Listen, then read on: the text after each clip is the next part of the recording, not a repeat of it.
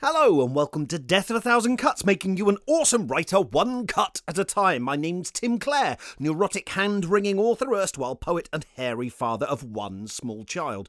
Today I'm recording just another of my writing rambles, for want of a better term. That's what this is. Now, they're not exactly free-form. I make a few notes to remind myself of the basic topics I want to cover, but I don't prep these ahead of time like I do my critique episodes or my workshop stuff. I realise it sounds like I'm kind of softening the blow, saying to you, I'm about to deliberately do a shit episode. I'm not. I'm trying to give you my absolute best work. It's just a different style, and I feel, as I've said before, it's worth mentioning Here Be Dragons before you kind of blunder in thinking this is going to be a beautifully crisp, tight, and a well-edited episode. It's not. It's just me chatting to you in a free-form, loose, mildly erotic way. I hope that makes the episodes, when I do them like this, a bit more authentic and considered. That's the plan, because you'll hear me making connections as I'm talking about something. I'll sort of jump from one topic to another and go, ooh, and there's lots of parentheses I probably don't close, but it allows me to bounce between all these different subjects as they occur to me, and a new thought can happen as I'm chatting to you. And that seems very first drafty, but I enjoy recording them like this. And from a recording point of view, it is mostly easier for me, although there is more editing involved, and sometimes I realise I've strayed so far off topic that I have to start completely from the beginning. I've wasted entire afternoons like that, and that's fine. I'm still learning the art of podcasting. But at the moment, I think I'm starting a novel. It feels like the beginning of one that I've been writing. Who knows where it'll go? It might end in, not in disaster. No, I'm going to talk about that actually, and that kind of, I know I've talked in previous episodes, and a lot of this year is, I'm developing my thinking as I talk to you, and that's why I enjoy doing it, because it's making me work out what I think and making me refine my thoughts, and my understanding is growing by having to talk about these things. And then you guys have sent me I've got to say before I start the episode, really just thank you so much for your engagement and your feedback, and the messages I've been getting on Twitter, the messages I've been getting via email, via the contact me form on my website, timclarepoet.co.uk. I've never had this level of interaction before with so many people. The podcast has, the audience for it has quadrupled, and then, it's even more than that now. We're getting so many more listeners than we were sort of 3 months ago. And it's wonderful, and it means I'm getting messages from people every day. And I'm really, really enjoying hearing from you. So thanks for being so engaged. If you haven't messaged me about the show yet, don't worry. I'm not accusing you of being a freeloader. It's just lovely to hear from the people who have. And I would love to hear from you if you haven't messaged me yet, or even if you have and you want to say something else. I'm very comfortable with the engagement. Yours, it seems like such nice people. I mean, mainly it has been people saying nice things, and I'm aware that if the podcast only really has to bump up one more tier, you really know when you're hitting kind of a real patch of success, when people start sending you messages and emails telling you how shit your work is. That's when you know, because then you're hitting people who feel a certain level of entitlement about what you're doing. And it's fine, actually. I welcome constructive criticism, because I'd like to make the show better, and I'm not so arrogant as to think that I know everything about what I'm doing. Certainly not within podcasting. So it's lovely to hear from you, and please do feel free if there's something I'm doing badly or wrong, or something I can do better, or directions I can take. I would love to hear from you. However, I'm not expecting you to curate and edit the shows for me, and I'll continue to do all that. So if you're like, well, God, Tim, that sounds like a lot of work, I'd quite like my podcast media to be just stuff that I can switch on and listen to when I'm on my way to somewhere else, or a bit tired, or playing video games. I don't want to help you. I don't want to take on a pseudo unpaid production role in the show. Well, that's fine as well. I'm just saying that you're welcome to get in touch if you like. You couldn't see, because this is a purely oral medium, but I did a weird thing with my hands then. So anyway, look, that's where I am, and the point of my bringing all that up, close parentheses, is I'm focusing on just working on the manuscript at the moment, as well as working on this new poetry show that I'm doing at the moment. And so, because of that, I've just got to manage my time around the podcast a little bit better. Now, it's important to me that I don't end up, putting all my time into podcasting, apart from the fact I would go broke and lose my house. I think it's important for this to be an authentic podcast, for me to be writing all the time around the podcast, right? Because otherwise I'm kind of going to you, and otherwise the gulf between what I'm telling you and how I live my life and what I do will grow ever wider until one day you'll switch on a new episode and the title when you go to play it will just be like, sorry, all in block caps, last episode, and then it will just be 52 minutes of audio of me crying and saying, I'm sorry, I lied to you, I'm not what you think. And then you'll never hear from me again. The bits of this podcast that have felt best to me from the inside, that have felt the most valuable, that are things that I feel like I would have wanted the most, are the moments, especially with the guests we've had on as well, where we've touched upon stuff about writing that isn't so easy. The moments of unsurety. I'm not sure that that's a real word. Uncertainty, I guess, would be a better word. I really enjoyed having, when we had Joe Dunthorne on the podcast, and he talked about working through his latest novel, The Adulterants, for 6 years, and there being points during that whole process, and not just at the beginning. It's fine if you've been working on a novel a week and you go, I'm not sure this is going to turn into a novel.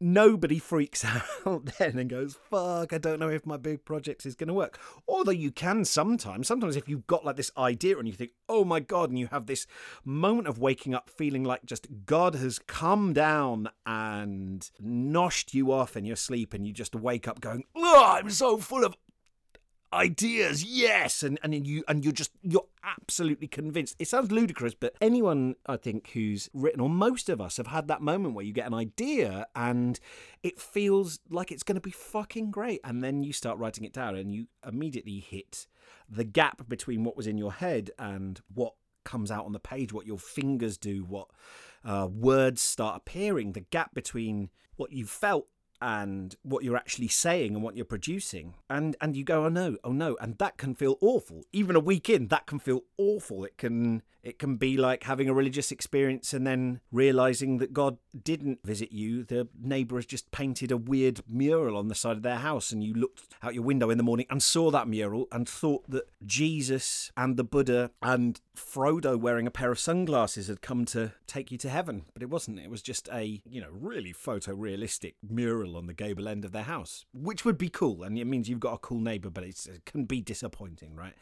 But I think it was really useful hearing Joe say he got 3 years into writing a novel and was like, maybe I've gone the wrong way, maybe this doesn't work. And he made some major changes in the work as well. He rejigged whole parts of the narrative, and I think it's really useful for writers to hear that. And now I'm reading a book at the moment by two guys called, the book is called Art and Fear, an artist's survival guide by David Bales and Ted Orland, and it's fucking great. Really, really enjoying it at the moment.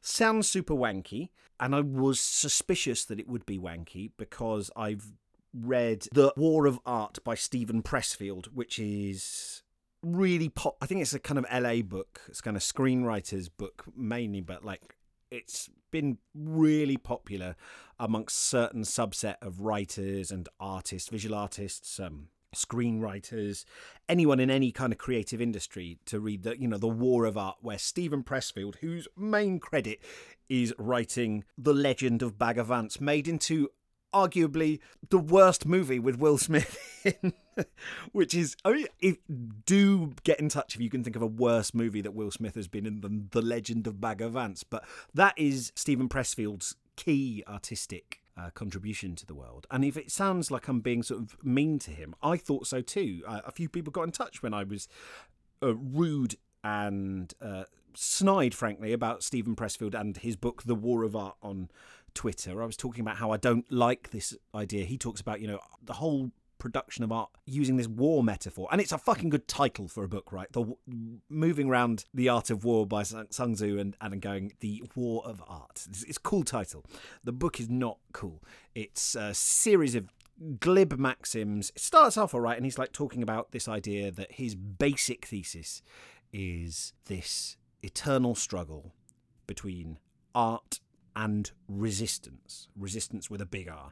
And he talks about like how everything you want to do in your life is opposed by resistance, and he starts He anthropomorphizes this force of resistance as this thing that will try and stop you writing, will stop you from fulfilling your dreams, will stop you from doing anything difficult, will use fear, will use procrastination, will use trickery to stop you creating. And your entire life is going to be a constant and tenacious struggle with resistance, and every time you give in to resistance, you are failing to achieve your spiritual goals that you were put on this earth to do. And like at first, like, you know, there's a couple of bits where he's quite funny about it, and, you know, talks a bit about procrastination and makes some jokes, and obviously, you know, he's not expecting you to take it all exactly literally. But then he gets onto stuff about saying generalized anxiety disorder was made up by advertisers, and actually mental illness is all just another form of resistance. It's a way of you stopping yourself from doing art. You know what, Steven Pressfield? Go fuck yourself with a baguette. That's not true, you asshole. You complete asshole. Maybe you're making a joke. It's not a funny joke, you asshole. Mental illness is something that people, writers, it ruins lives, and it's not because they're fucking lazy, and it's not because some anthropomorphized Satan, the adversary kind of figure, has gone, I will stop you making art. It's because that is not a helpful way of looking at it, because what you're doing is you're adding guilt to it. Steven Pressfield, fuck off. Like, please become a nicer person. That is a bad paradigm to start selling to people, that your feelings of anxiety, obviously I've got a dog in this fight, but there's other stuff he puts in there about, you know, you resistances, you bring home a boyfriend with a criminal record to see your parents. Don't be so judgy, Steven Pressfield. Resistance is being promiscuous. Stop slut-shaming people, Steven Pressfield. Fuck you. Life is not about creating art. I'm sorry, it's not. That idea, procrastination, rests on a fundamental false dichotomy between what you should be doing and what you shouldn't be doing, which is a completely arbitrary divide. This idea that here's your art and here's you achieving stuff, and that is the proper way to live a life. And here's other stuff like seeing friends or browsing the internet or watching TV or going for a walk or eating food or daydreaming. That's procrastination. You're not living your life when you do that. Nonsense. Life is the whole fucking snowball, right? It's not little pieces here, and it's not part of your life. You are missing your life if you start pushing this notion that there's an authentic life that you lead when you write, and there's an inauthentic life that you lead when you be a human being like every other fucker on the planet. Stop it. It will bind you up if you start feeling sad or tired. You'll go, oh, that's resistance. And my old enemy is back. And I want to just suggest to you, as I've sort of said before, on this whole metaphor of art and artistic creation as a struggle, as a war, as a fight. That can be initially galvanizing to think of it in those terms. I'll give you that. But, and so many people, they'll say to me, and, you know, comments from people doing the Couch to 80k writing boot camp, which, you know, I frame as a challenge, a struggle, you know, a competition, a boot camp. I'm taking war metaphors there. I'm taking kind of martial imagery there.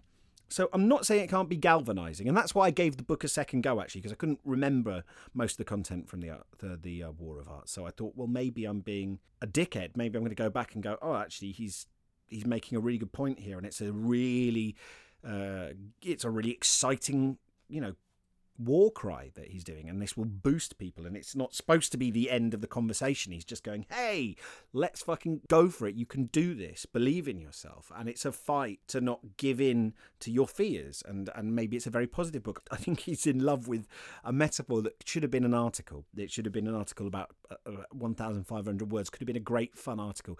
Instead, it's a shit book. And this is the problem. The problem is this idea of thinking about everything as a struggle. And in Couch to 80k, I do appropriate some of those ideas, but I'm not saying that your self-worth should be, or your sense of how worthwhile your life has been, should be based off the back of that. And, you know, there's a lot of shaming of life's losers in his book, which I think is it's an LA problem, isn't it? The kind of taking on of lifestyle gurus and adopting those ideas that implicitly go, well, let's look at the lives of some CEOs to see how we can emulate them. Let's to look at the lives of some of the most rich people in the world, while kind of ignoring all the privilege that's got them into those places, and use them as models for how to live our lives. No, like, your life is, you have everything you already need, right? You have everything you need, I promise you.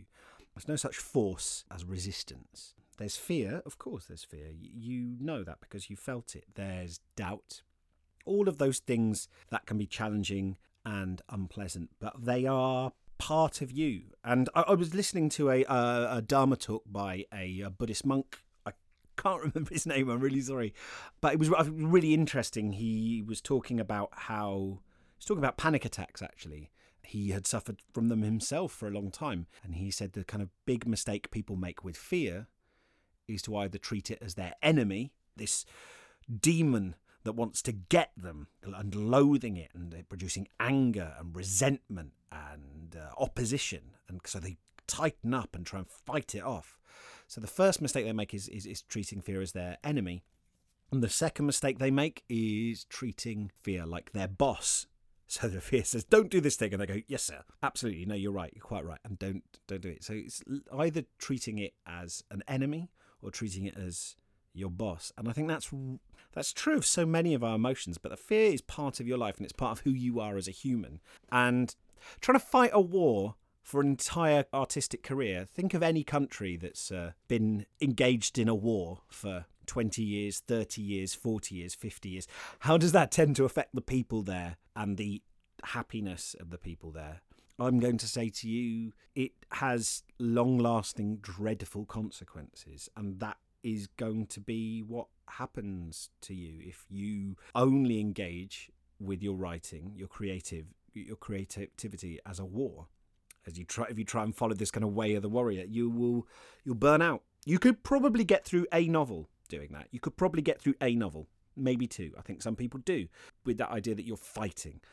But you may win battles, but you'll lose the war. You'll get war weary, and you will start taking on more and more, to extend the metaphor, traumas from it. So be kind to yourself is what I'm saying. I'll talk a little bit more about art and fear in a second. I just want to kind of wind back to what I was originally going to start off with. Lots of you have been in touch, as I say, and my doing this way and sort of just chatting to you about what my writing week's been like in this ramble is partially a response to what several of you have said to me in emails and over Twitter, saying, Tim, it'd be really good to hear how you do this, because you're always taking other people's first pages and saying what they should do better, which is easy, or giving us workshop ideas or talking with other authors. But it'd be really good to hear what you're doing on a day-to-day basis with your writing. How are you managing your time, and how does your work come together, and what does your writing week look like? And it's not because I'm some shining ideal of what an author should be. I've published so far one novel-length work of fiction, one memoir, and one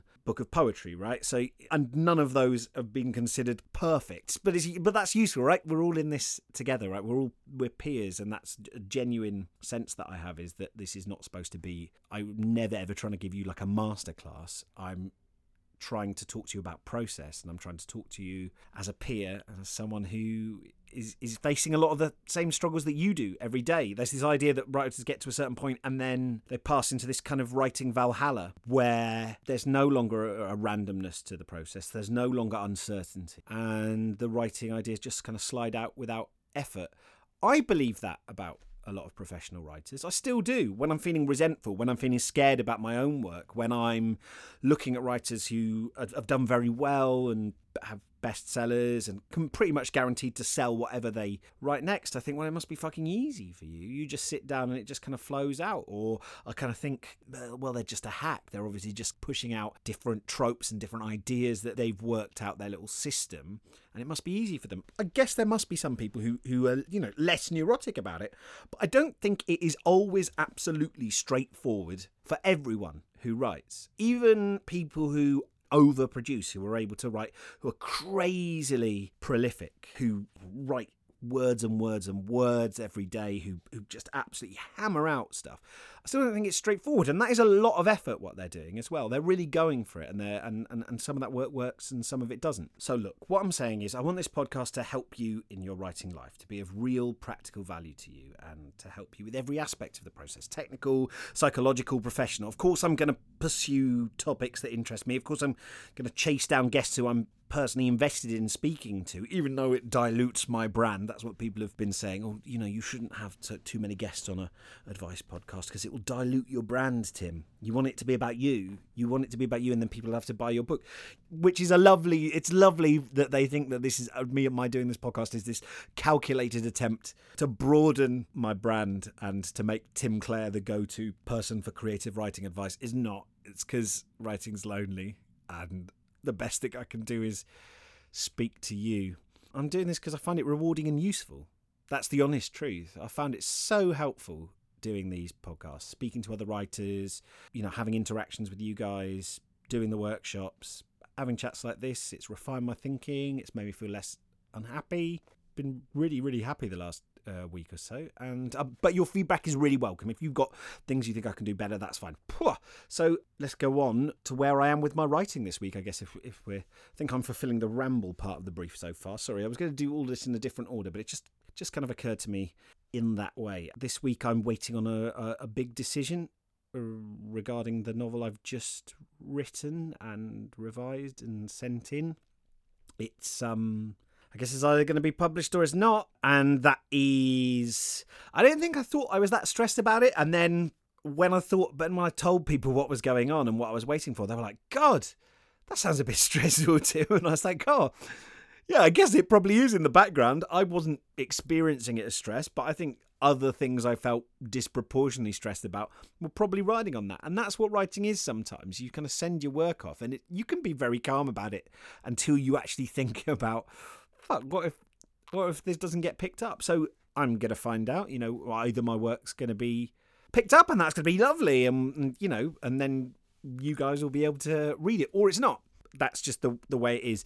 But it's horrible if you just let that be the only thing that's going on in your life. That's the difficulty, is if you just kind of like sit waiting for your email inbox to ping, then you will feel dreadfully, dreadfully stressed. So I've been following my own advice that I give you. I've been writing almost every day of the year since 2018 started.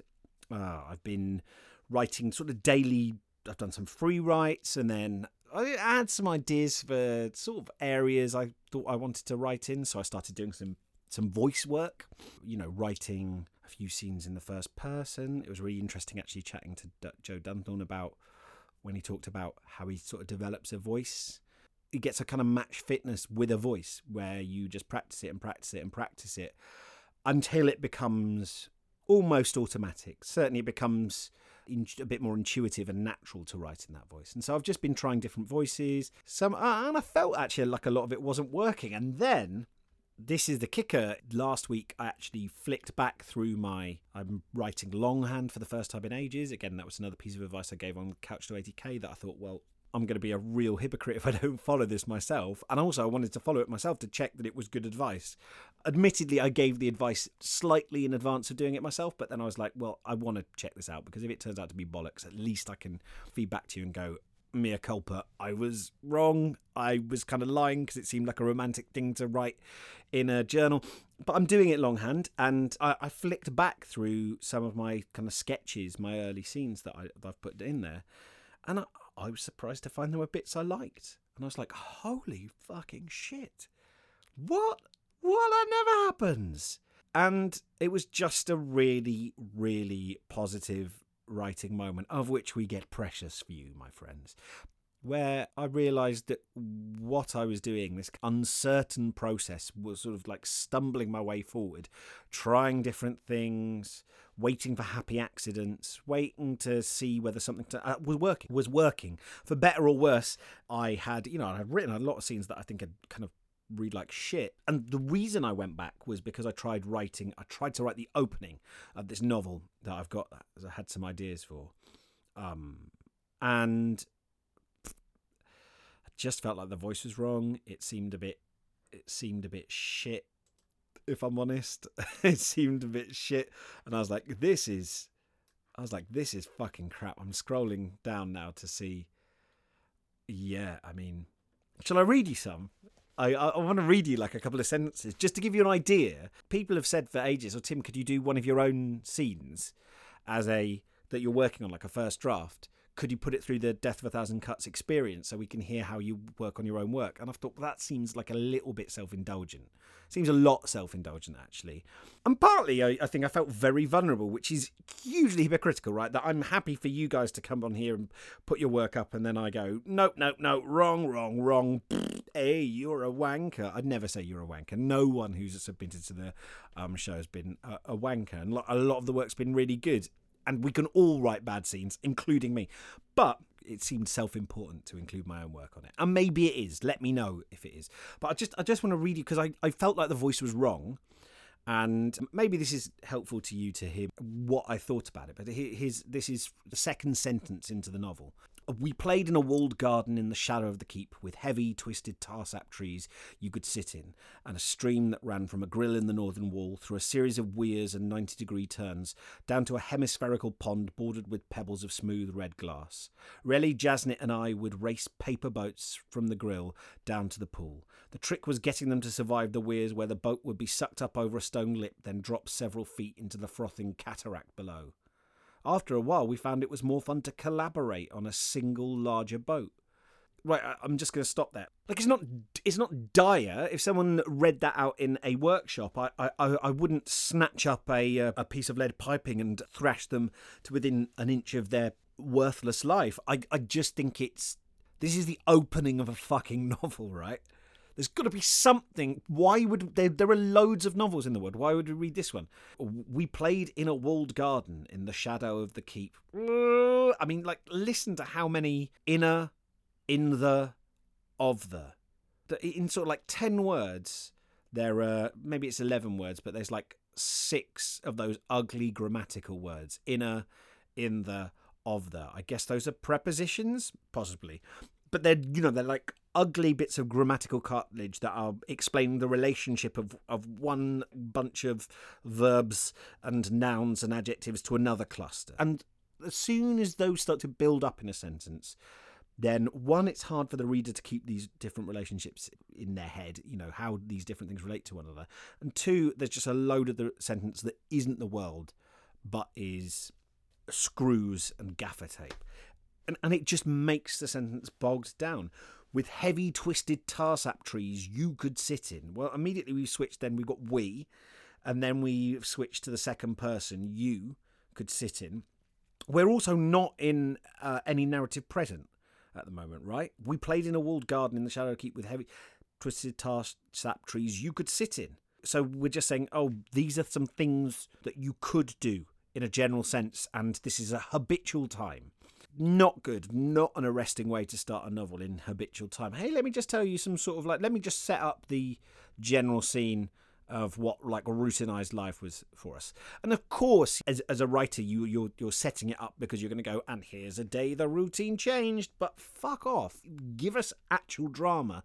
Don't give us the notes for that drama. That ran from a grill in the northern wall through a series of weirs and 90-degree turns down to a hemispherical pond bordered with pebbles of smooth red glass. Now, I like smooth red glass, that as a flow, but through a series of weirs and 90-degree turns from a grill in the northern wall, all of that is that's fucking dull as balls. And look, the sentence does mirror this ugly, possibly impossible stream moving through the garden, but my main question at this stage is, who gives a fuck about the layout of a stream in a garden? Who is having this experience? And why should we give a hot shit? And that's not me being mean about it. It's just there's no and like those words are so unevocative. 90-degree turns, hemispherical pond. What?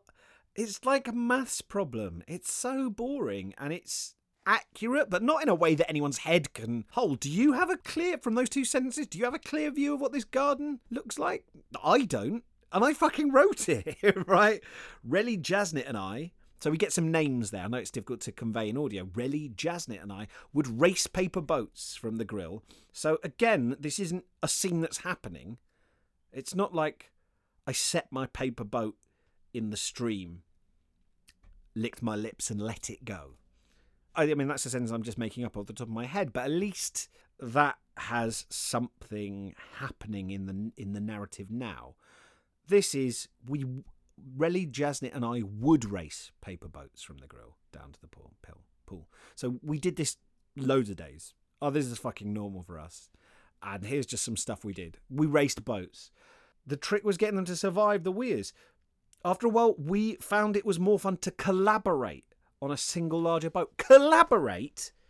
What an ugly word. That is just like a massive dog poo landing in the middle of a... And this is... I just was reading it going, I don't want to read a book told by this narrator. It sounds like a fucking Christmas round robin letter.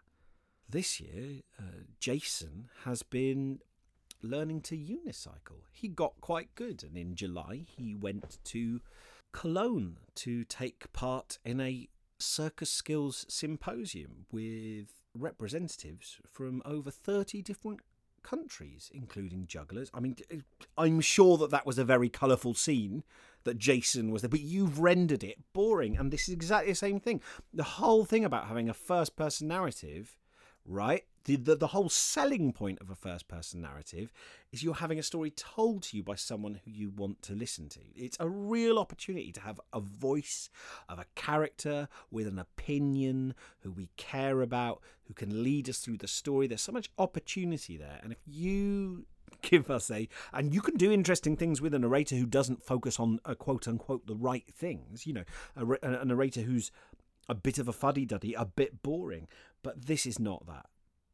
This is just god awful, and I hit that moment, and the reason I bring it up is because I liked the setting. I was interested in some of the things that happen I wrote about 4,200 words of a scene, and there was a bit more excitement later on when this completely hypothetical reader would have put the book down and fucked off to read something better edited.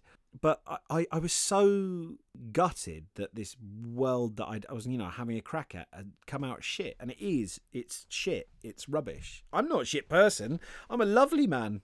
I deserve chocolate biscuits and pats on the head and friends to be nice to me. But that doesn't, and I care about this world, and I like the characters. Doesn't make that first scene any good, and that's fine. That's what I want you to take away from this, actually, is that is fine. And I should have had more faith. So I started reading this book, Art and Fear, and I really like it. It's actually not wanky, very practical. I'll put a link to it in the show notes. And incidentally, I've started using all my book links. I started being quite fastidious with them and linking through to wordery.com just because I've set up an affiliate account. So like if you buy a book like this, I get like about 69p. Not always 69p. That's not like a weird erotic joke that they've put into their affiliate program. I get, approximately that much if you buy a book through one of our links. Wordery isn't Amazon. That's their main thing. If you can buy your stuff through your local bookshop, order it through your local bookshop and do that. But if for some reason you can't be asked or you don't have a local bookshop, Wordery are a really convenient and super cheap online store, and if you use the affiliate links that I set up on my website or through in the show notes, then I get a little kickback, and it's a great way for you to support the show while just getting books that you'd get anyway. I think this book has been really, really useful to me reading it. I'm only about halfway through, and so far it's just articulated stuff that I think I already knew. We all know this, but you just hearing it and put so well and so clearly, it helps focus it in your mind and just remind you, and it's good to just hear someone who's not you saying it. Making art provides uncomfortably accurate feedback about the gap that inevitably exists between what you intended to do and what you did. In fact, if art making did not tell you, the maker, so enormously much about yourself, then making art that matters to you would be impossible. To all viewers but yourself, what matters is the product, the finished artwork. To you and you alone, what matters is the process, the experience of shaping that artwork. very, very, very true. And the process does matter to me, and your process of you working through your book will matter to you. But readers, quite reasonably, do not give a shit about how many drafts you went through or whether it just kind of flowed out of you like a ghost poo. They just care about the book being good. And this is the thing. And it is so important for you to realise that there'll be accidents, there'll be random stuff that just kind of like falls together. You'll write a scene and it will go badly, and the next day you'll have a go, and for no particular reason your head will be in a better space and the scene will come out better. There'll be meanings in it that people find that you didn't intend to put there, and it's very easy after a while to start feeling like a fraud because you think maybe other artists know what they're doing. I'm telling you now, and you know, read my work and you can judge, and if you think, well, actually, Tim, you know, your work does read like someone who doesn't know what the fuck he's doing, that's fine. But for what it's worth, just as a data point, I don't know what the fuck I'm doing. It's a guess a lot of the time. I've got these things about, you know, I think about the craft a lot, and I think about my materials, the words that I use, and grammar, this kind of like deep structure of language, and plot, which has its own structures and it has its own cultural resonances and cultural expectations. I think about them a lot. Think about character and drama and emotions and being in the world and how things work. Those are all parts of my materials, the words and the knowledge. But the actual process of making a story out of it is partly intuitive and partly just down to trial and error. And each novel that I attempt, each short story that I attempt, each poem I attempt, by the very nature of it not being the last thing that I wrote, it not being previous stuff that I've already done, it not being areas that I've already finished on, has its own new set of challenges, its own new set of questions that it poses. Not that I expect readers to care about that, not that I expect my agent or my editor to care about that, not that I expect anyone else in the world apart from me to care about that, but that the truth of it is that every time I try to write a new project or get to a new chapter in a continuing project, I have to learn something new, and I'm put in a situation where I'm like, I've not been here before. And if you don't believe that other artists, other writers, other authors go through this process, you are going to have a very bum time. And if you put out a novel and you forget the randomness of how it came together, when you write a second one, you're going to have a very bum time because you're going to look at it and you're going to go, oh, I've lost it. And if people start praising your work and calling you a master storyteller, saying how expertly you've plotted a scene, talking about the resonant themes in your work, and you just go, I guess you've spotted stuff that I didn't consciously put in there, you'll start to feel like a fraud. People have said stuff about the honours that, said stuff about characters, stuff about theme, that I never consciously put in there at all. But I consciously believed in the characters. They were real people to me, and they did stuff that felt like stuff that person wanted to do. But that's the exciting thing about making art. There's a gap between what you meant to say and what you actually say. And often the thing that you say is a really important piece of feedback for you as an artist. That's where you grow. You go, fuck, I think different things to what I meant to say. And that's why I'm actually very proud of the honours, because it's not a piece of didactic art that just, it's not a piece of agitprop where me and my table-thumping lefty ideas about how the world should be are just translated into a piece of work that just sort of tells people off for not thinking the same way as me, or pats them on the back for it's not something that skews the entire world round my personal ideology. There are countervailing voices in it. Delphine in the honours she's really right-wing, and she's racist, and she's violent. I don't agree with any of that. I don't think that's wise. I don't think that's a nice thing to do. And she has qualities, of course, as well. But I think your work, the exciting thing is you not knowing what the fuck you're doing. And the exciting thing is your work throwing up stuff that you didn't really know you were making. And that doesn't make you a fraud, and that isn't bullshitting. And that's what I want to sort of get across very clearly. I've rewritten my openings. So I'm sort of starting at a different point now. And I'm much happier with the voice that I'm coming up with. And I won't go into it anymore because I wanted to ask you, if you think it would be useful for me to kind of do a couple of these work in progress chats where I talk about a scene I'm working on and what I think's working with it, what I think isn't working with it. If that's helpful to you, then I'll do it. They won't replace me looking at your work. I still want to do that. That's, I think, the bread and butter of this podcast. But if it's helpful for you to hear how I'm dealing with these things, let me know. I'm going to say, like, if 10 of you get in touch and say, yeah, Tim, do that, then I'll record a couple more where I specifically, rather than just floating all around the subject, I'll actually go into a couple of scenes in reasonable depth to talk and use it as a jumping off point for stuff that you can apply to your own work. But just so you can see my process and how I'm going from, at the moment, not really having any novel at all, having a few notes, about 5,000 words of different drafts of the same thing, but about 5,000 words. I'm looking to make this novel... It'd be lovely if I could make a little prompt business-like 75,000 word novel. That'd be lush. If it's helpful to you, get in touch. If 10 of you or more get in touch and say you'd like to hear that, then I will do a couple more episodes. Oh yeah, and last week I did some writing online with a friend. In fact, some of you may have been on Twitter, may have seen me posting it, but I have been doing writing sessions at home, but checking in with friends on Facebook Messenger and just saying, oh, are you ready to write? Cool, let's go. Do an hour. And then at the top of the hour, we just like check back in, go, how did it go for you? Cool, brilliant. Okay, I'm going to go and make a cup of tea now. I'll see you back here in 10 minutes if you want to write. I found that very, very minor communal aspect to writing really helpful at getting me through bits of writing anxiety, really helpful at sort of keeping me accountable, very low pressure, and it allowed me to write and write. I really recommend it. Get a writing buddy or two, hook up with them, find a time where you can both mutually write, and use something like WhatsApp or Facebook Messenger and just get in touch with each other. Go, are you ready? Cool. And then write for an hour or for a whole day, but put breaks in.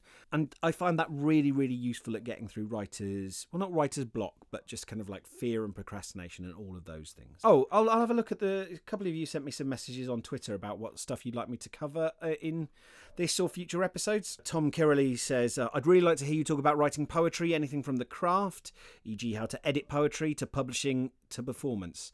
I realise that's not the main focus of the podcast, but I cannot imagine it being a dull listen.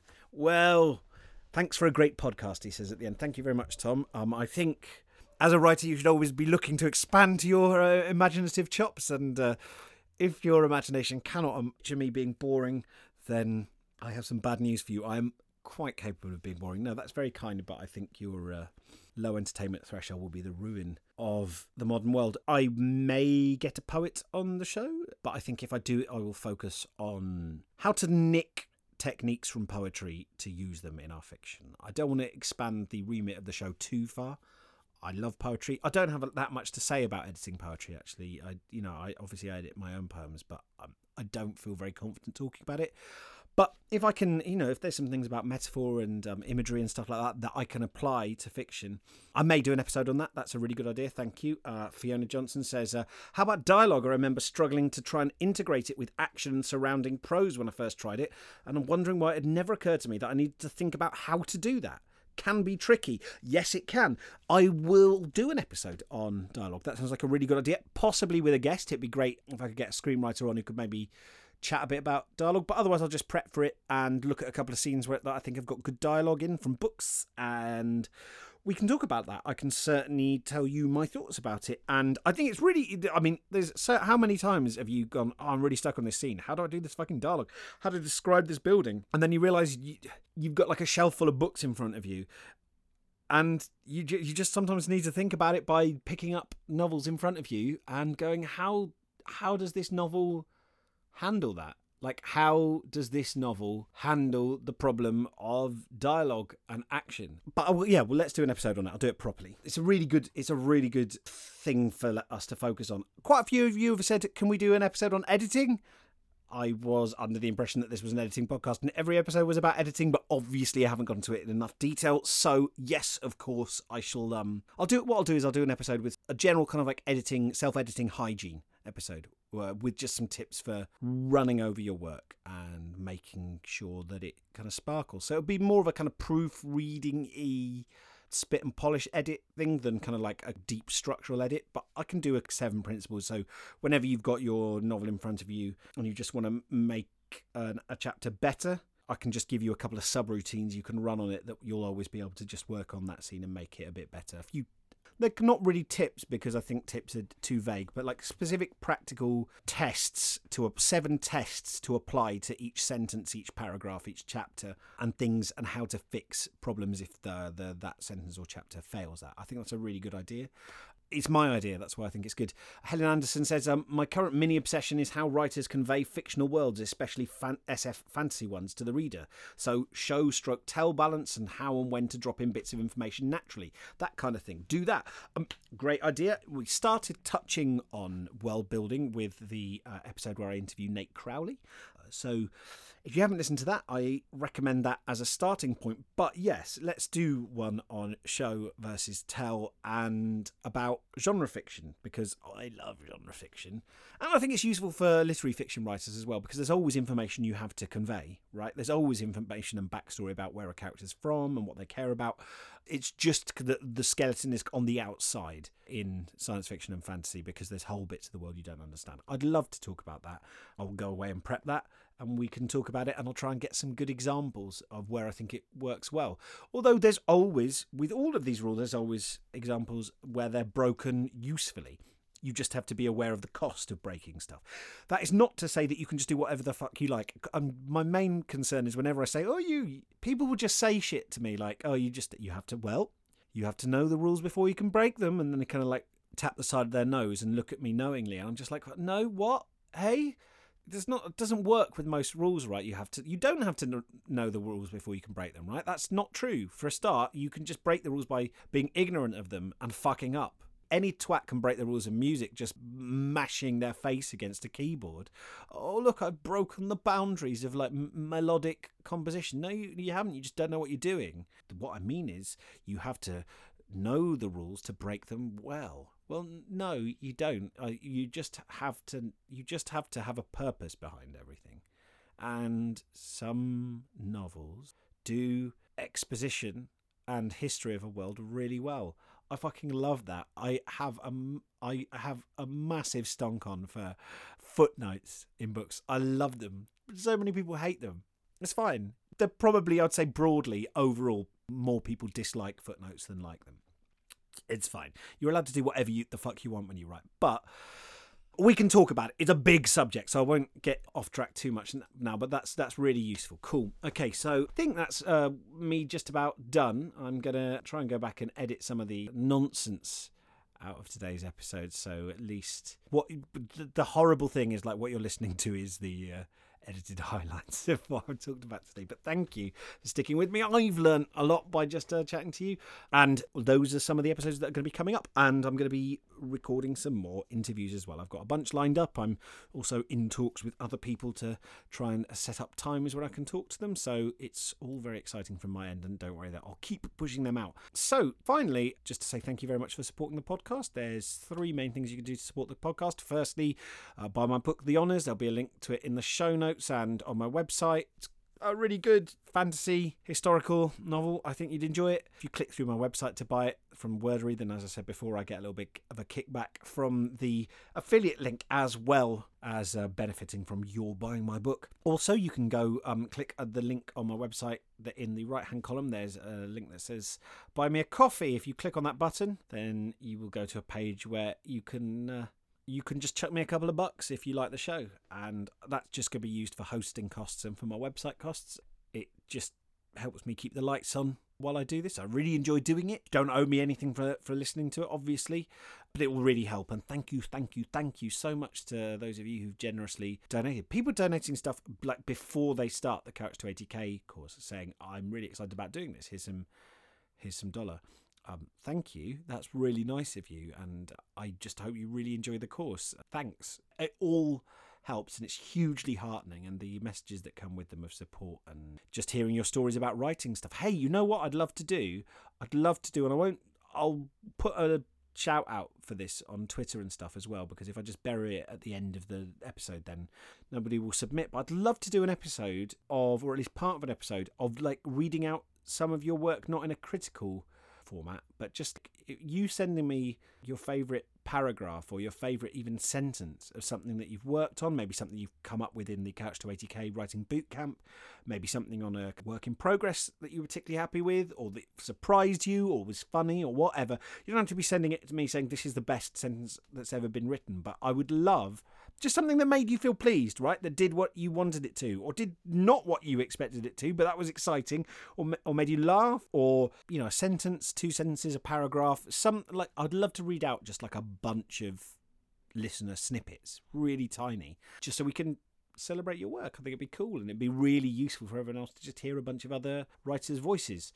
The final thing you can do is just share the podcast. Share it on social media. You know what that is.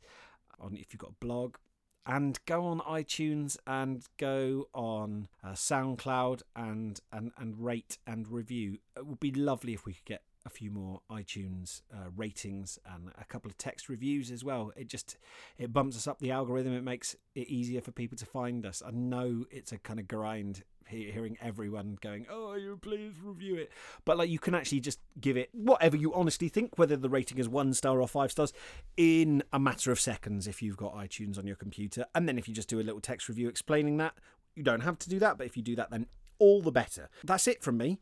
Take care. I'll be back probably later in the week with another episode, probably an editing episode. Thanks for sticking around, and I hope your writing goes super well.